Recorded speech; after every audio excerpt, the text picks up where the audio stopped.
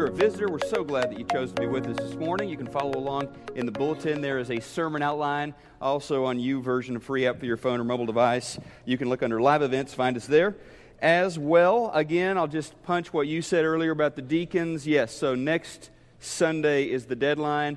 White box out there, just drop those in there. I saw people putting those in this morning, so bring them on. We need more deacons, so think, pray, write, and drop into the box. You were talking about that Syrian refugee crisis and what's going on in the world. A friend of mine was telling me yesterday about a young Syrian lawyer, a woman who is a refugee from Syria, so many are, and came to their church in Virginia to work on her English at their Friend Speak program. Actually, she thought it was a library.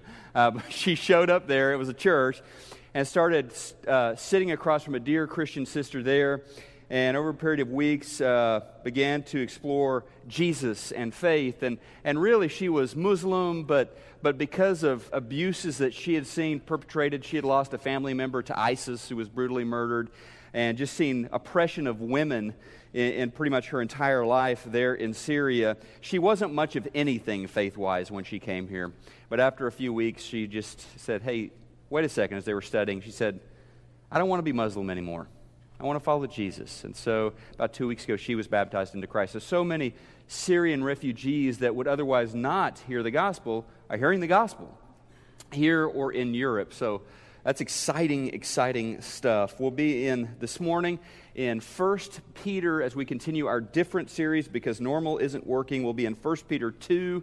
We'll be in the last half of chapter 2 and the first bit of chapter 3 this morning as we consider different relationships. Have you ever heard that phrase before? In a perfect world? Of course you've heard that before. In a perfect world, and then someone inevitably, of course, begins to describe the world as they would love it to be, or a situation in their home or in their work or with their stock portfolio or whatever. They begin to describe the world as it is not, because we don't live in a perfect world, but they begin to describe the world as it ought to be, at least from their perspective. So I want you to consider with me this morning, in a perfect world. We're going to talk about that a little bit as we go into the text this morning, but I want you to think about, this is probably a good place to start. So we're in election season. I don't know if you knew that. So in a perfect world, who would be that ideal candidate? No names, please, all right? Who would be that ideal candidate for the presidency of the United States? That perfect, not too liberal, not too conservative, wise, strong moral compass, able to stand up to those who would corrupt or try to get that person out. A strong leader, someone who is able to influence and steer the team around them and work with the Congress to get things done. Who would it be? Would it be a woman? Would it be a man? Who would the ideal for you in a perfect world? Who would the ideal presidential candidate be? Let's change over to, how about your job? How about your workplace? How about the ideal boss? The ideal boss, someone who recognizes the value that you bring to the team. Someone who encourages, who affirms you, but also challenges and brings out the best. Someone who, when you need a raise, gives you a raise. Someone who, when you deserve a promotion, gives you a promotion. Someone who is able to create this boss, a culture in the office where everyone more than gets along, everyone is engaged and working together for the common good. In a perfect world, what would that boss look like?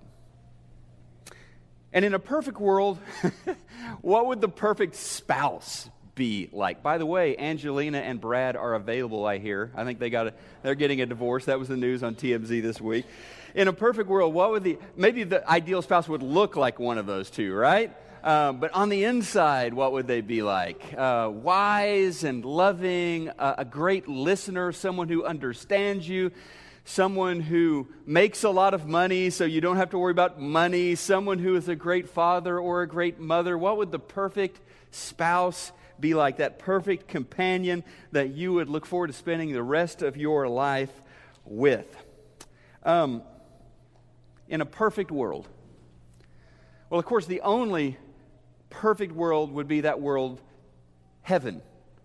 Would be that world where the will of God is done perfectly. In heaven, God has a 100% approval rating as far as governing things, right? I mean, He is the only ruler I know of that truly has that kind of approval. In heaven, there is the perfect relationship, that unity, that oneness that Father, Son, and Holy Spirit share. It is the perfect communion relationship. In heaven, there is no pain, there is no injustice. Heaven is a perfect place. Now, the interesting thing is, Jesus left all of that, right? Isn't that the story that we celebrate moving into December and the Christmas time of year? Jesus left that because, for God so loved the world. Because of His love, He comes to us and He brings the perfections of heaven with Him into this imperfect world. I mean, because of Him, we enjoy in Christ perfect forgiveness. In Christ, we are perfectly loved and accepted. Because of Christ, we have meaning and purpose. He brought that glimpse of glory down to us, a little bit of that perfection of heaven down to us for us to experience. So if you are a believer, you have tasted perfection. You've gotten a glimpse of perfection. Now, how do I bring that? How do I bring that love and that goodness and that justice? How do I bring that forgiveness into this broken place, into this less than perfect world? How do I do that? Peter is working with us on that. You're going to have to be different, he tells us. The same is simply not working. The same is not making things any better. And Peter this morning is going to talk about those three relationships. All right? He's going to talk about a relationship with a spouse. He's going to talk about your job relationship. He's going to talk about your relationship with political leadership, with the government. And as he writes to them about how should you, as a believer, live in this imperfect world with the government, he's writing to a group of people who their president, their king, their emperor was a guy named Nero, who everyone knew hated Christians. Not a good guy. Not one of the great Roman emperors, or on that, I guess if you're going to do a spectrum, not one of the better ones, okay? So how are they to deal with that as believers? How about dealing with the imperfect boss or the imperfect workplace? Well, in 1 Peter, he is going to deal with folks who are slaves, literally slaves. That's imperfect. That's far from ideal. They did not choose that. 30% of the Roman world, think about that, 30% of the Roman world lived in slavery. They were captured in battle, or they were bought and sold from some other people, and they lived in slavery. How do you do that? If you are born into, or sold into, or captured into that situation where you are a slave, that's not perfect. How do you do that? How do you live in that imperfect situation? And then he's going to write to spouses. Man, these are people who love their spouse, but their spouse, in the case that Peter's going to address, they were not believers. They were not Christians. So you had a case where they were married, but one of them simply didn't have that same commitment to the Lord, didn't believe in Jesus. And so that's a difficult, less than perfect situation. It's one that some of us perhaps find ourselves in even today. And in these perfect situations, Peter's challenge is to be different, because what we see normally playing out in the sphere of work, the sphere of politics, the sphere of the home, it's not working all that well. And so he tells them in 1 Peter 3, verse 9, he says, "Do not repay evil with evil, or insult with insult, but with what? With blessing." Repay evil with blessing. Repay insult with blessing. Now that's different, folks. Repay it with blessing, because to this you were called, so that you may inherit a blessing. So here's what we have to do, I think, to keep the faith, to live for Christ when circumstances and situations around us are not ideal, when we find ourselves in a not-so-perfect world. So write this down. This is kind of the cornerstone. This is what holds us down, keeps us centered.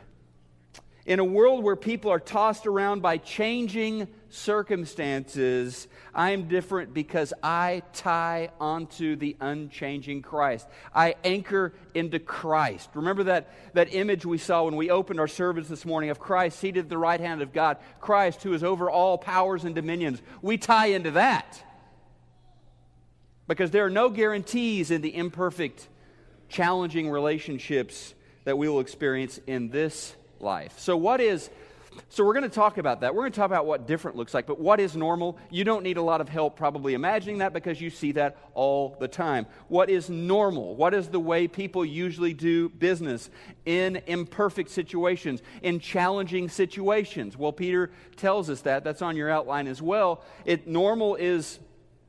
Normal is deception, it's retaliation, normal is revenge, normal is throwing insults around, normal is outward beauty. That one seems like an odd fit there, but it really does fit. Normal is, okay, I can't manage this situation, it's too tough for me, I'll just look good. Or I'll try to make the situation look good. Worry about the appearances there. That's normal.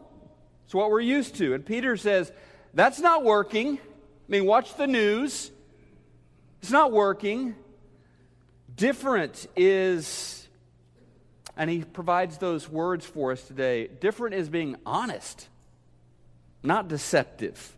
It's not trading insult for insult, but blessing for insult. Different is not retaliating. Difference is having compassion. Difference is having sympathy. Someone may be very different from you, may look very different, but sympathy says, I want to understand you. I want to listen to you. I want to hear where you're coming from. I want to be sympathetic. And it's not focusing on the externals. Different is focusing on what's going on inside. Because I realize that the problems that are generated in my world are coming from in here somewhere, the sinful, fallen nature. So specifically, Peter is going to take this difference that Christ causes in us, and he's going to translate that into each of these three different spheres that are challenging. The first sphere he's going to talk about is our relationship with the government. We don't hear much about this, all right, at church. We don't talk much about this. Well, Peter talked about it. It was especially relevant to them because their relationship with the government, it just was not good, okay? And here's what he tells them in verses 13, 17. He says, for the Lord's sake. And by the way, that phrase is going to transfer to all these different relationships. Where things are not perfect, I live for the Lord's sake. So for the Lord's sake, respect all human authority, whether the king as head of state or the officials he has appointed. For you are free, yet you are God's slaves. Respect everyone, God, and respect the king. And like I said, for the people getting this letter, their government was pagan. Their government was brutal. Their government was oppressive. For most of them, their government, Rome, they weren't even citizens of Rome. Okay? They were just an occupied land, but that was their government. Their government was anti-Christian. Just like America, right? No, not just like America. Obama's not lighting the Rose Garden at night using Christians as human torches. Nero was. At least that was the rumor that was going around. I mean, it was bad. Truly anti-Christian. Now, to say that Peter is writing to believers who did not fully support their government, well, that would be the understatement of the century. Yeah, they didn't support all the decisions their government was making, but because of their relationship to the King of Kings, to Jesus, because they were anchored into Christ, they could respond in a way that was very different. That was not the normal way to respond to those circumstances. So here goes on the outline this morning. The difference that Christ makes in our relationship with those in charge, with those in authority. I don't have to agree. I don't have to agree with everything my government stands for or does in order to represent my Lord by being a good citizen, right? This doesn't sound good to us as Americans. This doesn't sound good in any part of the world because it's different. It's not the way we tend to operate, is it? To respect and to be a good citizen. Jesus, when he was asked, shown that coin, who should we honor? Who should we follow? He said, well, look at that coin. He said, give to Caesar what's Caesar. That's Caesar's faith. Give to Caesar what's Caesar. Give to God what's God's. You owe something to the government, Jesus says. Well, one way that I honor and respect my Lord is by being a good citizen. That doesn't sound sexy, but that's what the Bible tells us to do. Every once in a while, yes, every once in a while, the government may ask you to do something that is a violation of your conscience, a violation of your relationship with the Lord. I can tell you in 47 years of life, the government has never personally asked me to do that. But yeah, I assume that could happen. That's what people always say. Well, what if? Well, okay. Yeah, you're going to follow God. You're not going to follow man in that case. But because I know Jesus, because I know I'm going to spend eternity with Jesus under His perfect reign, His goodness, His love, His justice, I can make it here. I can live in the here and now and be a good, productive citizen, respecting the king, respecting the president, or you get the idea. I can do that. Peter asked me to do that. Pay your taxes. In a democracy like ours, make it a habit to go to the polls and vote and be an informed voter. Obey the laws of the land. Pray for your public officials, even the ones you don't like, even the ones you didn't vote for. The government isn't perfect. Of course it's not. And it won't be after November the 8th either. By the way, I heard one the other day. Someone put on Facebook, they said, so, is your refrigerator running? If so, can I vote for it? Anyway. Maybe that resonates with some of you more than others. Well, here's the next difficult relationship. It is the relationship with my boss. Inherently difficult for anybody in any circumstance, their relationship with their boss. Here's what he says in verses 18 to 20. You who are servants, be good servants to your masters. Not just to good masters, but also to the bad ones. If you're treated badly for good behavior and continue in spite of it to be a good servant, this is what counts with God. In other words, again, I'm not working for that master, for that boss. I'm working for a higher power. I serve the Lord. He's watching. He loves to see me do my best, even in the difficult situation. Again, what is normal? What do we usually do when we're dealing with a situation where there is a bad boss? It is to gossip. It is to do the bare minimum. Don't work too hard for that boss. He doesn't deserve your best. That's the normal way of going about things. And remember, Peter is talking to people here who are far, far, far away from an ideal work situation. I promise you, your situation is better than their situation because they were slaves. Born into it, captured into it, sold into it. They were slaves. Not a great situation to find yourself in. And I love that phrase at the end of verse 20 where Peter says, that is what counts with God. That is what counts with God. There's something bigger going on than your employment situation, than how well that is going. It's what counts with God. Who are you ultimately serving? And that's a reminder, I belong to God. He's my master. He's the boss of my life. So I can tie into Him. I can do my best at work and honor my boss because I know my true master is watching. My Lord is paying attention, and He is pleased when He sees me doing my best, especially in situations where the normal would be not doing my best. Okay? Now, let's pause here for just a second. This passage is not, underline not, this is not a passage where the Bible is promoting slavery or condoning slavery. It is not that. This is the Lord speaking to people in their particular situation. Okay?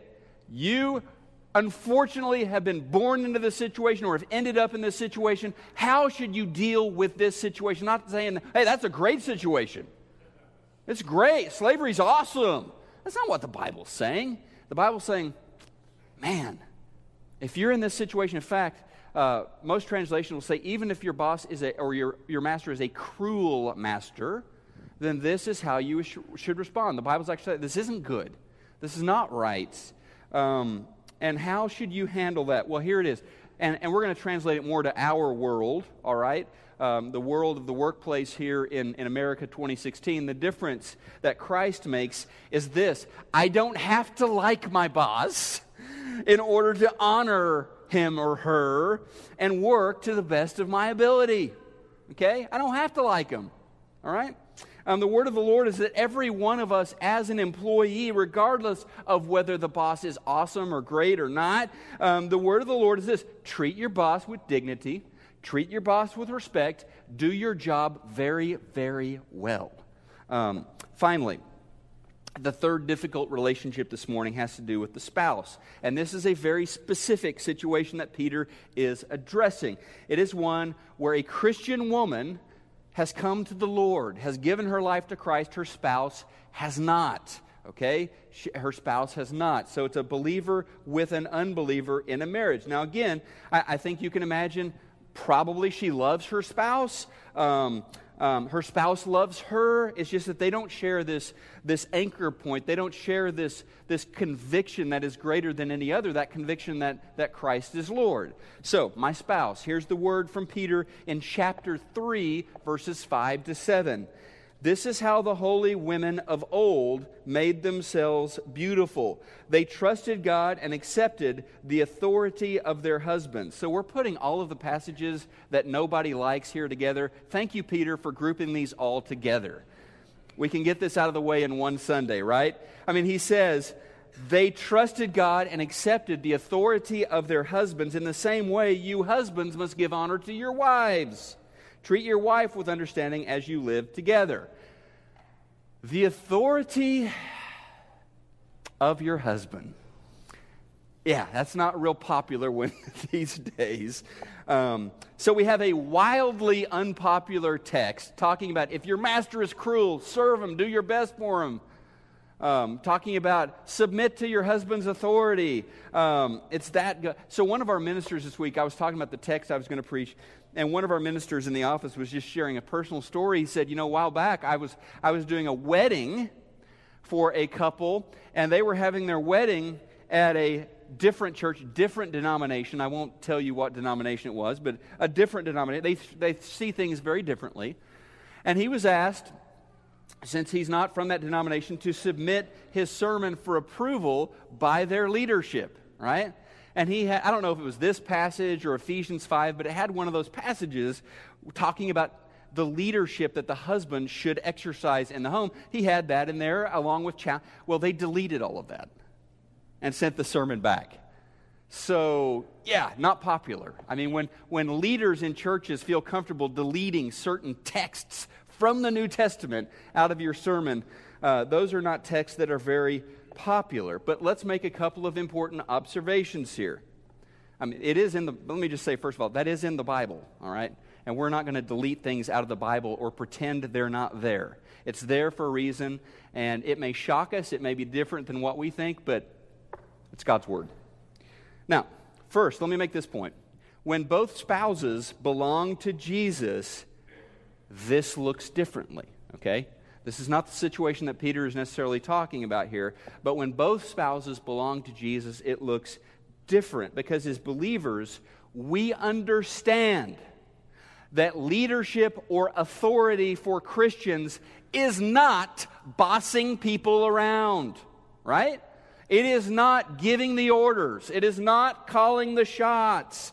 That's not what it is for believers. Leadership is service to another person. It is thinking about the good of that person, working for their good, sacrificing for that person, making decisions in order to bless that person. That's what Christian leadership looks like. Paul says in Ephesians 5 that a man exercises leadership in his home by giving his life for his spouse, just as Christ gave his life for the church. That's a model of Christian leadership. It is surrendering your life to serve another. Very different view of leadership, right, than what's normal in the world. Amen? Yeah. But here in 1 Peter we have this situation, don't we, where the spouse doesn't believe. The spouse doesn't go to church. The spouse doesn't pray to Jesus. So here's the difference that Christ makes in this particular relationship. It's on your outline this morning. I don't have to see eye to eye with my spouse in order to make concessions and be considerate. Be respectful. I don't have to see eye to eye there to be respectful, considerate with my spouse. Now, we live in a day and time where we are constantly being tossed around by changing circumstances, and often less than desirable circumstances, difficult circumstances. And it could be in your marriage, it could be in your job, it could be a relationship with governing powers, with the authorities that God has appointed. Now, we have the resources as believers to deal with these imperfect situations, these difficulties, because we have tied onto the unchanging Christ. We're anchoring into His love. We're anchoring into His justice. We're anchoring into His goodness.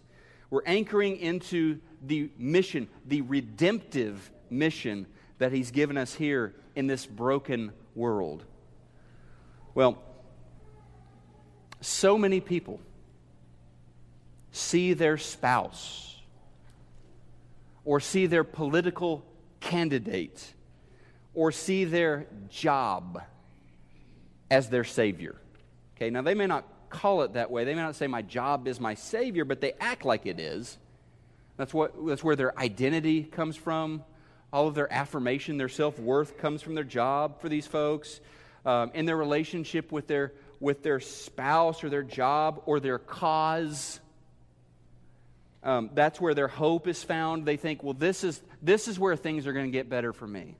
It's in this person, or it's in this candidate, or it's in this cause, or it's in this new job situation. The problem becomes very clear to us, doesn't it? Because when you view your spouse as a sort of savior for you, you're going to find frustration. Because even that precious person who you love and who you chose to marry, that person is going to let you down. That person is not perfect, and very varying degrees of that, right? That person is supposed to be your spouse, not your savior. And when you see your job, right, or your cause as your savior, same problem. You'll just end up frustrated because ultimately you weren't made for this world. You were not designed to find your contentment, your satisfaction, your salvation in stuff that's down here in this world. You were made for something better. And Jesus, the King of Kings, the Lord of Lords, He is the only one who can deliver your salvation. So quit looking for it anywhere else. And that's why in the here and now, as we are believers, we live a different sort of life, a peculiar sort of life. And as Peter says in chapter 2, verse 11, he says, we are living believers. We are living as strangers and aliens in the world. Aliens and strangers in the world. That's different. All right? That's not normal. And that's our call. Let's pray about this before we finish out. hadn't planned on this, but I think these texts are very challenging for us. So, Holy Spirit, we come before you this morning. We've encountered your truth this morning in the Word of God. A truth that does not fit well with our culture and with our times. And we invite you to conform us not to the culture, not to the spirit of the age, but to conform us to your truth. We belong to a greater master. And we seek affirmation and acceptance. We receive affirmation and acceptance. We seek forgiveness and we receive forgiveness. We seek love and we receive love, perfect love, through Jesus and nowhere else. And our prayer, Holy Spirit, is that you will set us free to be mastered only by you, so that we can live and serve and love and do our best and influence as salt and light in all of these different other situations that are less than perfect. Help us to do that for your glory. Amen. If you want to accept Jesus as your Savior this morning, be baptized into Him, or if you need prayers, respond as we stand together and worship. Love.